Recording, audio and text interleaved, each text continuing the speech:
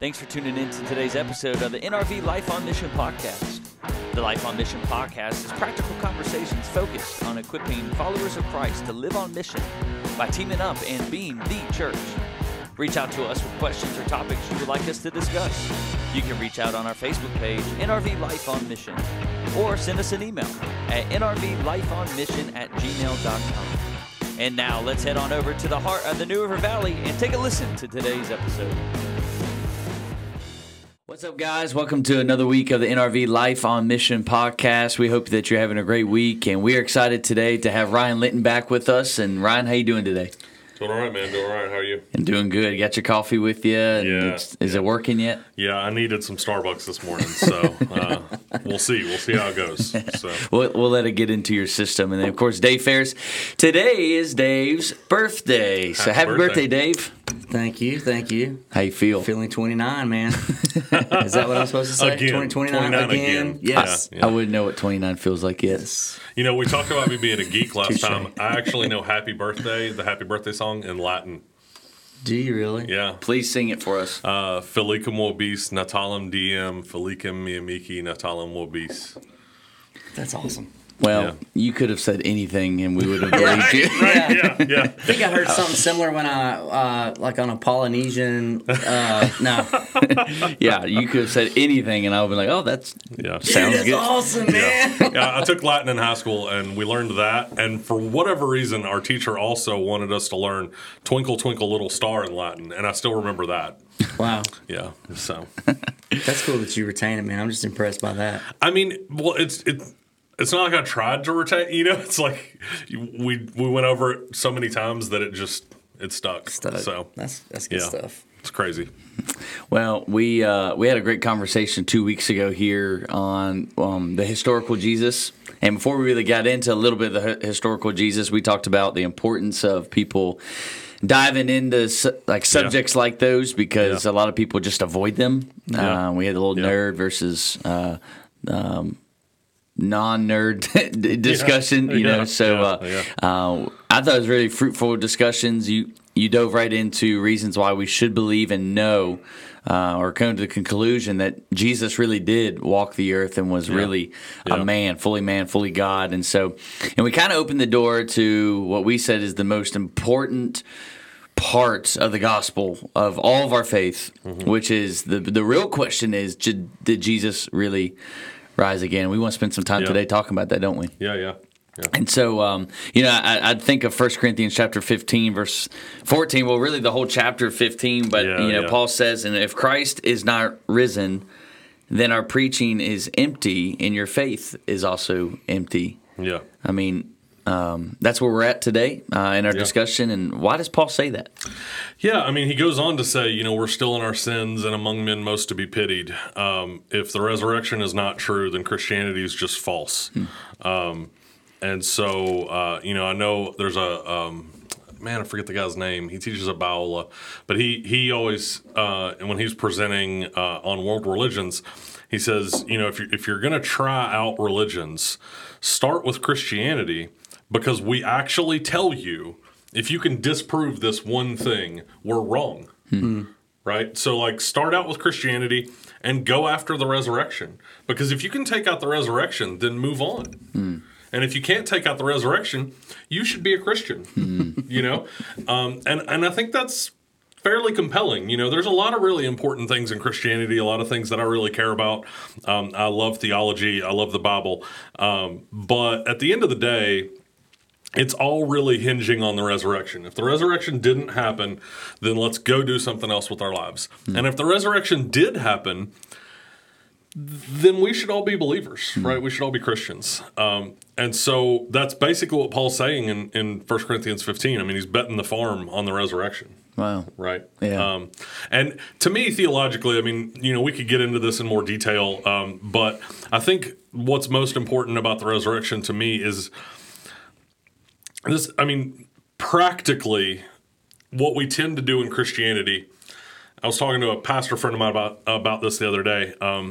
Dustin Black. He's in town. He pastors in Wisconsin, I think. Wisconsin or Minnesota, but Wisconsin, I think.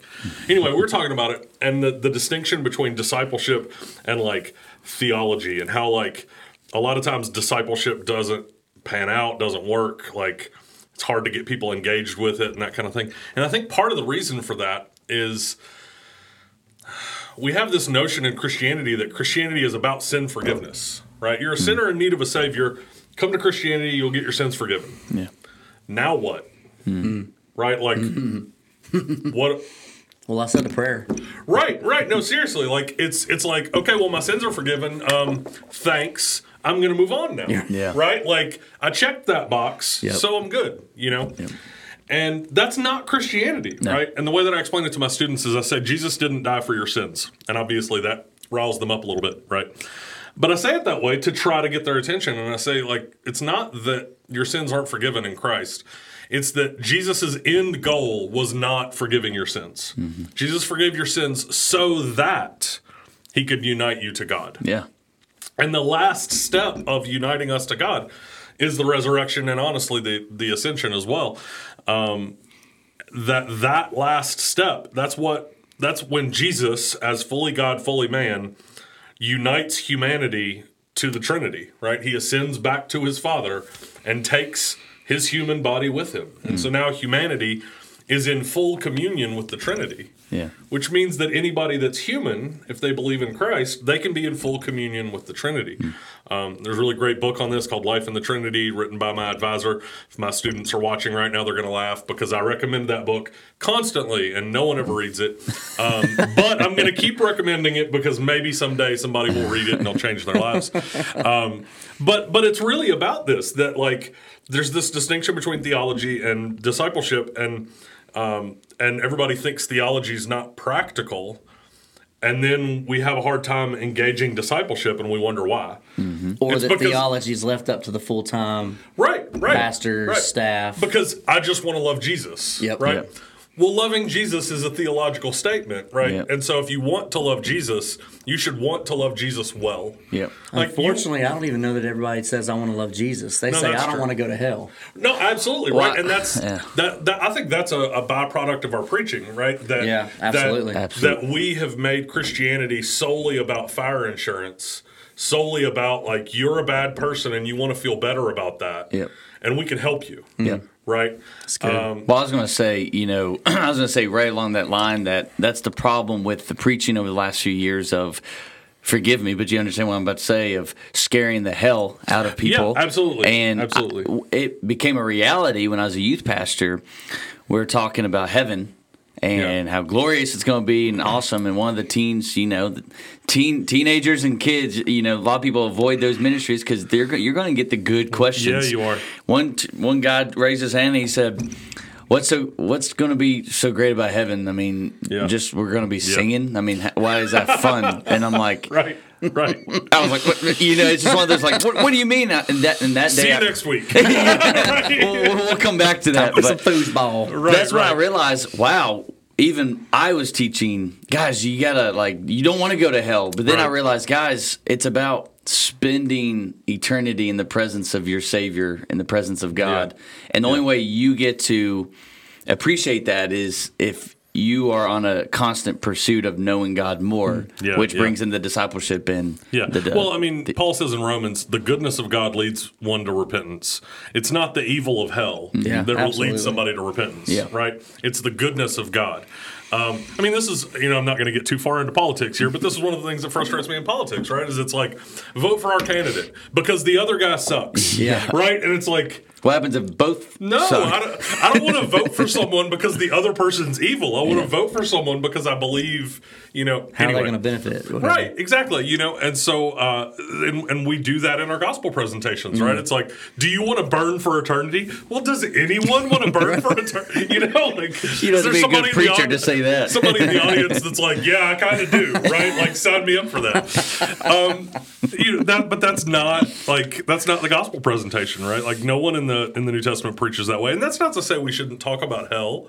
It exists. Jesus talks about it. But the point isn't you shouldn't want to go there, so do this other thing, right? The point is, look, the thing for which you were made, the one for whom you were made, wants to spend eternity with you, wants to extend to you eternal, secure love. Yeah. Why wouldn't you want that? Yeah. And in the process of that, he can take care of your guilty conscience.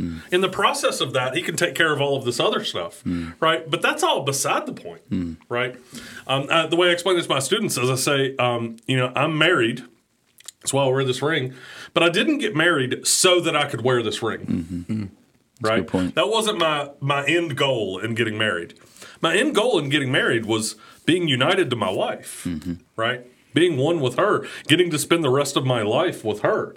This is secondary, right? This happens, but it's secondary. Kids are even secondary. Right, absolutely, right? Because if your relationship with your wife isn't central, then your parenting is not going to work out, right? If you put your kids ahead of your spouse, then your spouse is going to be angry and your kids are going to be jacked up, right? Yeah. Happy wife, happy life. Exactly, right? Yeah. And so, and I mean it. Right, absolutely. I mean, it should be God, your spouse, your family, your church, That's right. Those are your priorities, right? Yeah. And so I think, there has to be a fundamental shift for us. I mean, the resurrection changes everything. Yeah. And what it changes is that what we have on offer in Christianity is an eternal, secure hope. That on your worst day, you know that ahead of you, the best is still yet to come. Yeah. That you have an eternal, secure hope. Jesus defeated death. The worst thing that can happen to us has already been beaten, right? And so no matter what happens to us, the best is yet to come. We have an eternal hope on the other side of death. And I have students that when we talk about heaven, I'm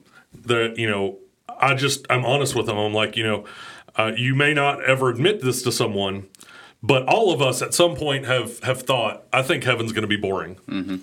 Right? And you're not a good Christian if you admit that, right? Because you should be like, I want to be in an eternal worship service, right? But in reality, we've all been in a worship service that was really great. And yet still at some point we were like, I'm ready to go home, right? I'm ready to move on to something else, And the way that I explain this to the students, and this comes from C.S. Lewis, he says that essentially, paraphrasing, that when we see a sunset or when you see the Grand Canyon, or something like that, and you have that feeling that's just like, oh, I want to capture this. And then we take a picture of it, but the picture's not good enough. No, we're close. It's like your wedding day, right? You have wedding pictures, but the wedding pictures don't get you what you felt on that day, right? Yeah. It's not the same. It's the same thing when you take a picture of sunset, take a picture of the Grand Canyon, take a picture of the mountains, whatever. And C.S. Lewis says, in those moments, that feeling is we're getting a glimpse of eternity. We're getting a glimpse of the glory of God, the eternal glory of God. And we want to capture that and hold on to it. And what he's saying is he's like, God is giving us a glimpse of what we will have perpetually in eternity. Yeah. Every moment in eternity will be that feeling. That feeling that we want to capture and we want to live in, we get to live in. Yeah. Right? If you want to be in that moment of looking at the Grand Canyon for the first time eternally, that's heaven. Yeah. Right? Yeah. Because that feeling of the Grand Canyon, it's not about the Grand Canyon. It's about the one who made the Grand Canyon, right? It's about his glory. It's about his beauty. And so it's those sorts of things that should be compelling to us towards salvation. Yeah. And all of that is guaranteed by the resurrection. Yeah. Well, one of Tom Rainer's sons tweets every single day, Jesus rose again, and that changes everything for today. Yeah. And the resurrection does, I kind of want to swap the order that I was going to, kind of guide us today. But one of the questions I wanted to bring up was, how does the resurrection affect us today? Why does the resurrection of Jesus affect us today? Yeah, and then we can get into here in a minute. How do we know that he did? But how does it affect us? Why does it affect us? So on the most excuse me, on the most simple level. The first Christians were Jews. When do Jews worship every week?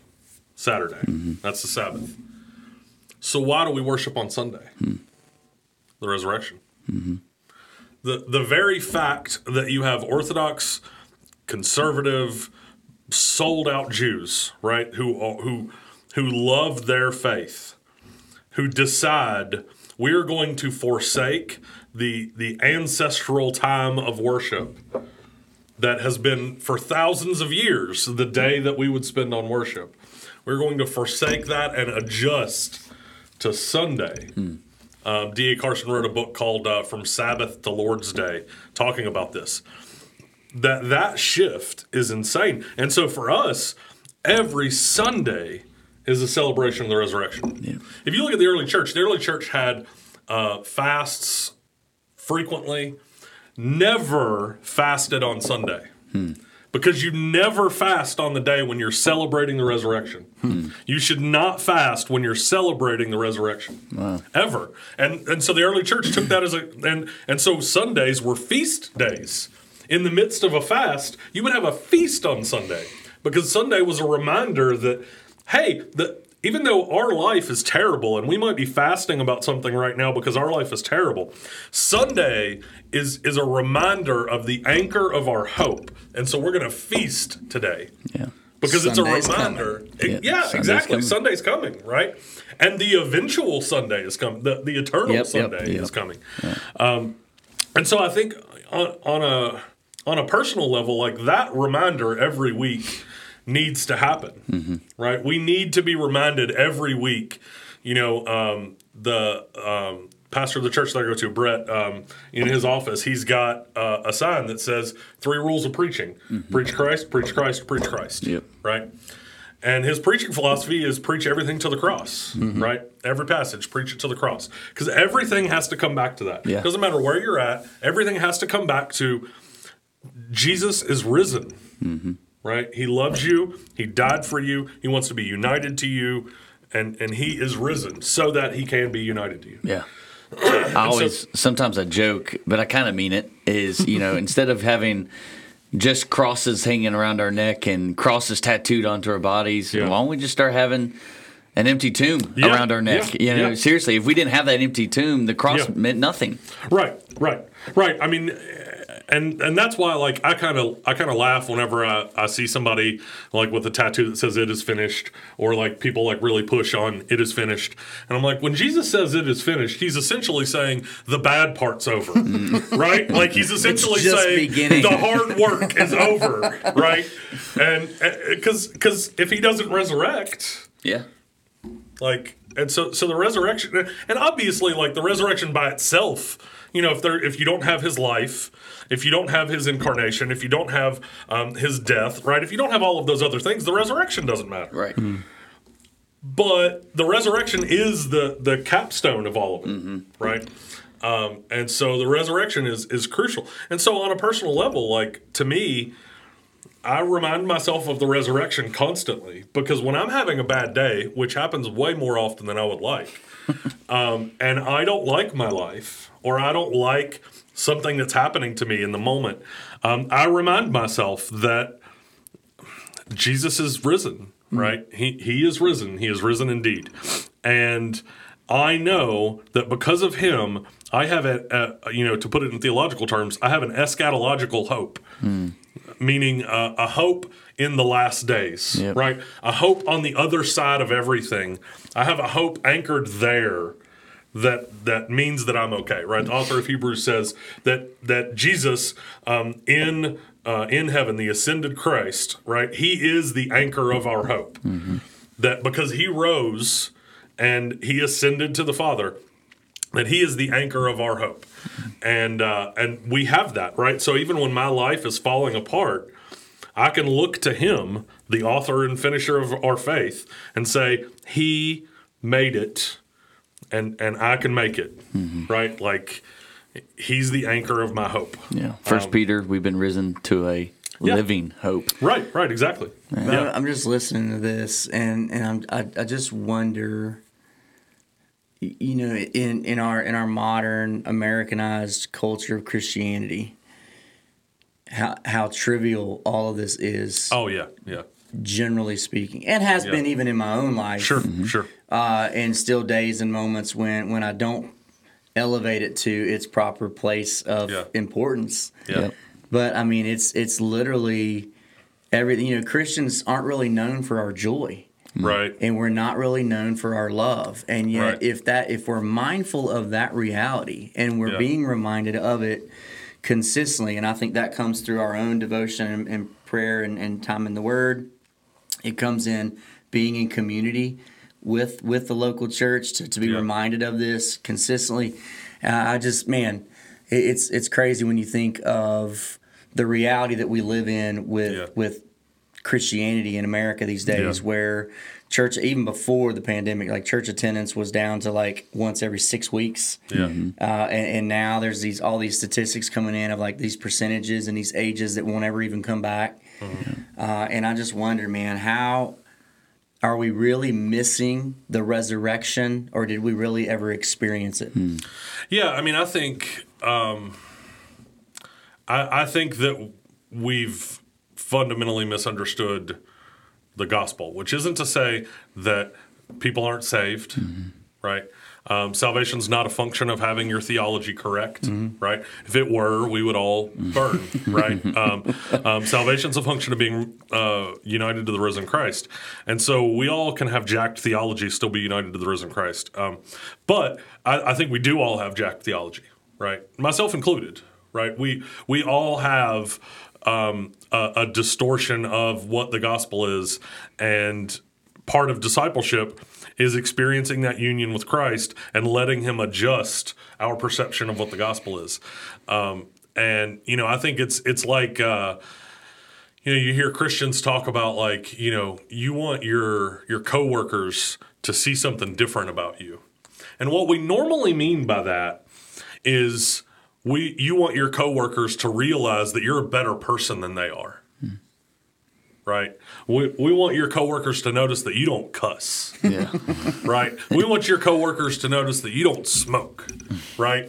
You're a better person than them, and that's going to motivate them somehow to say, man, I want to be like you. I'm sorry, I've worked with a lot of people that weren't Christians, and none of them were like, I'm looking for a way to stop cussing. Can you help me? Like, that isn't a thing, right? And I think our coworkers should recognize something different about us, but it's not that we're better people. It's that we have hope. Right?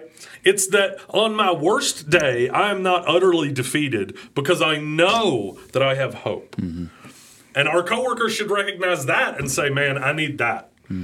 Yeah, we say a lot that I'm a firm believer in your coworkers and family, neighbor, friends can see Christ in you more from your mistakes than from acting as if you don't make mistakes. Absolutely. And then you go back and apologize. What? You're apologizing? What? Right. You're actually admitting that you made a mistake and not just papering over it and trying to move on. People, it often comes down to it often comes down to the way we respond to everything in our life. And because hope changes everything. Absolutely. Right? And so if I'm encountering difficulty in my life and I feel like I don't have hope, that's going to impact the way that I react. If I'm going through a lot of stuff and I feel like I do have hope, that's going to impact the way that I react. Right? And so my world doesn't crumble even when it feels like my world is crumbling because I have hope. Right? And so to me, I mean, the resurrection changes everything, right? And it should be a constant weekly reminder, right? Like every week we should remind ourselves, every day, every moment, right? We should remind ourselves, right? He is risen. And because he is risen, in spite of everything that I'm facing, he is risen. And so all of this stuff can fall apart and still I'm going to be okay. And that doesn't mean that like, you know, there's biblical precedent for complaining about your circumstances, right? Read through the Psalms. David all the time is like, where are you, dude? Like, why aren't you help? You know? And so there are times where you still have to do that. But there's only one psalm in the entire Bible that doesn't resolve with hope. Every other psalm, even in complaint, David will resolve with, "Yet I will trust you. Yep. Yet I will hope in you." There's only one, I think it's 84 or 88, and it's dark. It just doesn't resolve. It's just like, my life is terrible. You're not helping me. I don't know why. The end. And so there's even place for that. But we have those days. There's even place for that, right? That's real. Exactly. That's real. Because sometimes, even in spite of the resurrection, you don't feel like you have hope. Yeah. So all of that is great stuff that we just talked about. Got me fired up. I mean, even encouraged me on a morning where I'm struggling to wake up right now. But me too, man. But there's still people out there that are saying, "Well, how do we know Jesus rose again?" Yeah. And there's some that are saying, well, that's all great, but your Jesus didn't rise again. Yeah. Right? And so how do we, our faith, we know as believers that Christ rose again, but, going back to the historical Jesus conversation, there are people that deny the fact that Jesus rose again. And so how would we look at history, or how do we know Jesus really rose again? So there's one approach called the minimal facts approach, and this is championed by a guy named Gary Habermas and also a bunch of other people. But Gary Habermas and Michael Licona are kind of the top two guys with minimal facts. And they wrote a book called The Case for the Resurrection, which, if you're interested in this stuff, if you're a geek like me, then that's a great book for you. And honestly, even if you're not a geek, it's written to be... If you're wrestling with the reality of it. Yeah, it's written to be understandable at a lay level. So if you're just regular person, and I might be able to read it then. right. And so it's written to be understood kind of by just about anybody who has a basic grasp on the Bible. But the minimal facts approach is essentially what are the minimal facts that we can establish that seem to point in the direction of a resurrection. And we talked about this last time, that history is what we call inference to the best explanation, right? So, for instance, like there are people that say that the Holocaust didn't exist, right? Well, that's hypothetically possible, right? It could be a giant conspiracy, hypothetically speaking, right? It could be a giant conspiracy and it never happened, right? But if we're doing good history, inference to the best explanation, all of the data points to the existence of the Holocaust, right? And so the amount of conspiracy that you would have to be suggesting, like you would have to give me an insane amount of evidence for that conspiracy in order for me to really start considering that the Holocaust didn't happen, because all of the evidence points in the direction that it did. And so that's inference to the best explanation. You look at all the data and you say, what explains all of the data the best? Excuse me, not COVID, allergies, pardon me.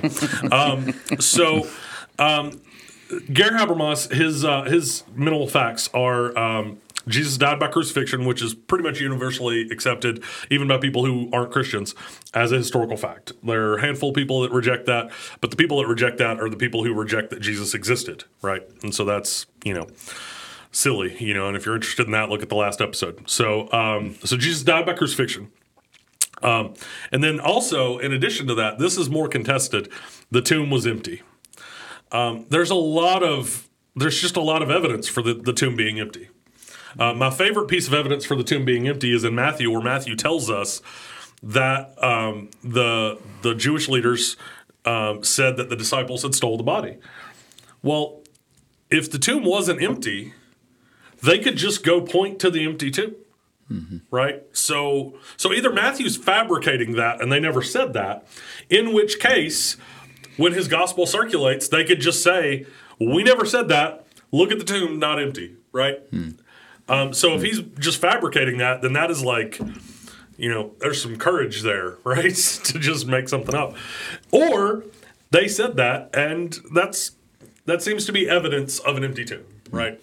There's also the disciples wouldn't die for something that they know that was a lie. If they stole the body, then, So you have to explain the empty tomb.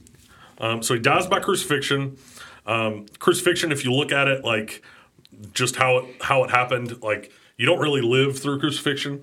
And the people there are a few historical examples of people who lived through crucifixion in the Roman era. Those people weren't like walking and talking a few days later, right? Like they're not in good shape, right?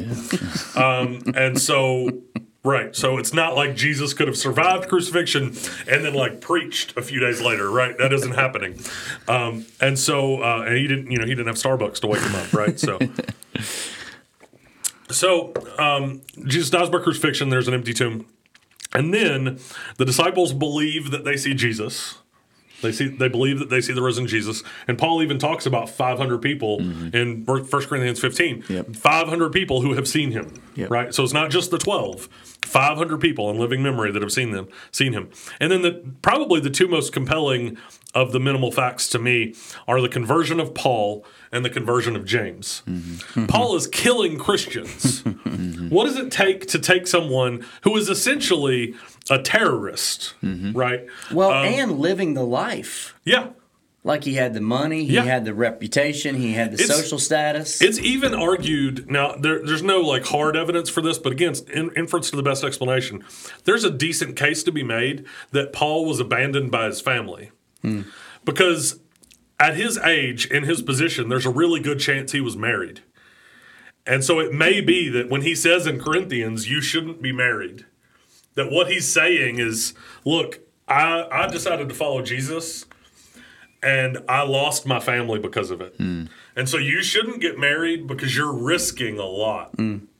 You're risking a lot, right? Now, again, there's no definite evidence for that. Like, it's entirely possible that didn't happen. But there's some decent reasons to believe that it did, right? Sure. And so Paul has a lot on the line when he converts. The amount of evidence that it would take to convert someone like Paul is astounding. So his conversion is a big deal. And then James, like, I'm sorry, I have siblings. What it would take for me to say that one of my siblings is God, like, that's just not going to happen, right? Apologies to John and Rhonda if you guys watch this, but I'm never going to say something like that about you, right? It just isn't going to happen. But they were adamant against it for the life of Christ. Right. Yeah. And then later James is like, I was wrong. He's God. We should worship him. Yeah. Like, what does it take to do that? Right? Like, that's ridiculous. Like, you used to play tag with him and now you're like, yeah, he's God.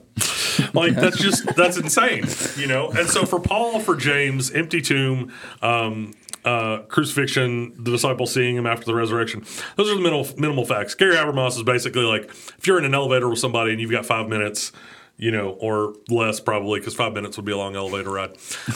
Those are the minimal facts, right? You push on those, and that's why we trust that the resurrection happened, right? The other approach is from 1 Corinthians 15. Paul gives us here sort of a creed. He said, when I was with you, I gave to you that which I received. Right? Which means someone gave it to Paul, and he gave it to the Corinthians prior to writing this letter. We know this letter is written probably in the 50s somewhere, and we could go through all the like nerdy details, but basically, if you do careful history based on some things that we know about Paul's life, some things we know about this text, some things we know about a few other texts, it seems evident that this creed that he receives probably goes back to within about 3 or 4 years of the cross. And so in all likelihood, this is the earliest, that creed that he gives us, that Christ was handed over, that he died according to the Scriptures, that he was raised according to the Scriptures, that creed is the earliest thing written in the New Testament. Because Paul received it, right? That was something people were giving each other prior to Paul's conversion, prior to any other thing in the New Testament being written. And so Paul receives that and then gives it to the Corinthians and then reminds them of it in 1 Corinthians. And so if that's true, and there are some pretty big New Testament scholars, pretty trustworthy New Testament scholars, James Dunn, for instance, I think says it's within 18 months of the cross. Takes a little bit of extra work to get 18 months. But, if this is within 4 years of the cross, how do you, that's really early evidence, right? Like, if we're talking about inference to the best explanation, if we have data that a group of Christians are talking about Jesus's life, death, burial, and resurrection within 4 years of the cross, that's not enough time for someone to become a legend. right? That's not enough time for people to spread this story of, he rose, right? And we're like, well, people don't really rise from the dead very often, so like I don't know if I want to believe. Like, what do you mean? Right? Well, there's 500 people you can talk to, right? There's all the disciples that you can talk to. And 4 years post, I mean, a lot of them are probably still alive. Right. I mean, most of them. So you've got word of mouth testimony, eyewitness account. Right. And so, it's. To me, this is, the minimal facts is strong. I like the minimal facts approach. A lot of people that don't, but I like the minimal facts approach. Gary Habermas, Michael Kona, they're great dudes. But this to me is like, man, 1 Corinthians 15 is early. Mm-hmm. If we're less than 5 years from Jesus' death, and you have a Christian community saying, here's all the things that happened to Jesus, that to me, it would take more evidence to me to support that didn't happen. Yeah. Than, like, that to me is almost enough on its own, right? Like, if I just had 1 Corinthians 15, I would believe in the resurrection. Yeah. No Gospels, the rest of the New Testament has vanished. If I just had 1 Corinthians 15, I'd believe in the resurrection. Yeah. Because you'd have to give me a lot of evidence to indicate to me that this isn't true. Yeah. Again, just inference of the best explanation. If you have early data saying that these are all things that happened to Jesus, we have good reason to believe we have good reason to believe that historically speaking, not from a faith perspective, but just historically speaking, we have good reasons to believe that Jesus in fact rose from the dead. Why does James convert? Why does Paul convert? Why do the disciples think that they see him? Why is the tomb empty? And how do we get this thing less than 5 years from the cross talking about Jesus' life, death, burial, resurrection, ascension? And we haven't even gotten to, and don't have time probably, to guys like Josephus who... Yeah, there's tons of they don't have stake in the game. So right. all it would take is one person to defunct like this conspiracy theory or whatever. Yeah. And we've seen, even from Palm Sunday to the trial, we see how flaky people are. Yeah. And yet we've got droves of people giving their life for a lie. Yeah. No way. Yeah. No way. It takes more faith to believe it didn't happen. Right. Yeah. Well, the resurrection of Jesus Christ, he is alive today. Amen. And that changes everything for today. And Amen. I want everyone to remember that, be reminded of that. And then full also, circle, Tim. Well done, man. Hey, I am bringing it. Good. So I also want to share some scripture before we pray today. And as always, Ryan is always available if you have any questions. We're going to have Ryan back for more discussions like this. And I know we could continue today. But if you want to talk to Dave or myself or Ryan, feel free to message us today. And we would love to have these conversations with you. But absolutely. Do know that we have reason to believe that Jesus was alive. He walked this earth. He is God. He rose again. And our testimonies can point to that too, the change that's happened in our life. And in 2 Corinthians, based on this truth that it changes us every day, and we have a hope, 2 Corinthians chapter 4, verse 16, therefore we do not lose heart. Even though our outward man is perishing, yet the inward man is being renewed day by day. For our light affliction right now, which is but for a moment, is working for us a far more exceeding and an eternal weight of glory. Amen. Be encouraged because Jesus rose again. The tomb was empty. He died for us, and we have a hope that's found in Jesus. So, Dave, did you read that just because it's my birthday and you think I'm perishing? Not at all. You just turned 29 today, aren't you? Again. Yeah. How many times have you turned 29? It's too much math. Squared? I don't know. Well, birthday boy, would you end us in prayer? Absolutely. Father God, we are grateful that you are God and that you are in control and you're sovereign and you're a God who loves us enough to send your own Son to live the life that we could not and to die the death that we do deserve, Lord, but then to conquer sin and death and rose from the dead so that we would have hope in him and hope in eternal life with you. And so, Lord, we thank you for Jesus. We thank you for that example. We thank you for just the breadcrumbs that you have left that really make it undeniable, Lord. And so, Lord, even as our faith is tested, Father, we thank you for the evidence. We thank you for the wisdom of guys like Ryan and so many others, Lord, throughout time that have just studied this. And, Lord, we thank you that you have loved us even in our worst state to give us your Son. And so I pray, Lord, that anyone listening, Father, if they're in a rough season or a rough day, or they're not even sure if they believe, Lord, I pray that something has been said today that would stir their heart for who you are and who they get to be because of your Son, Jesus. Yeah. And Lord, I just pray that you would use this time for your glory, that you bless Tim, bless Ryan, and Lord, bless those who are watching, Father. May we live a life on mission for you and for your glory. I pray this in the beautiful name of Jesus. Amen. Amen. Amen.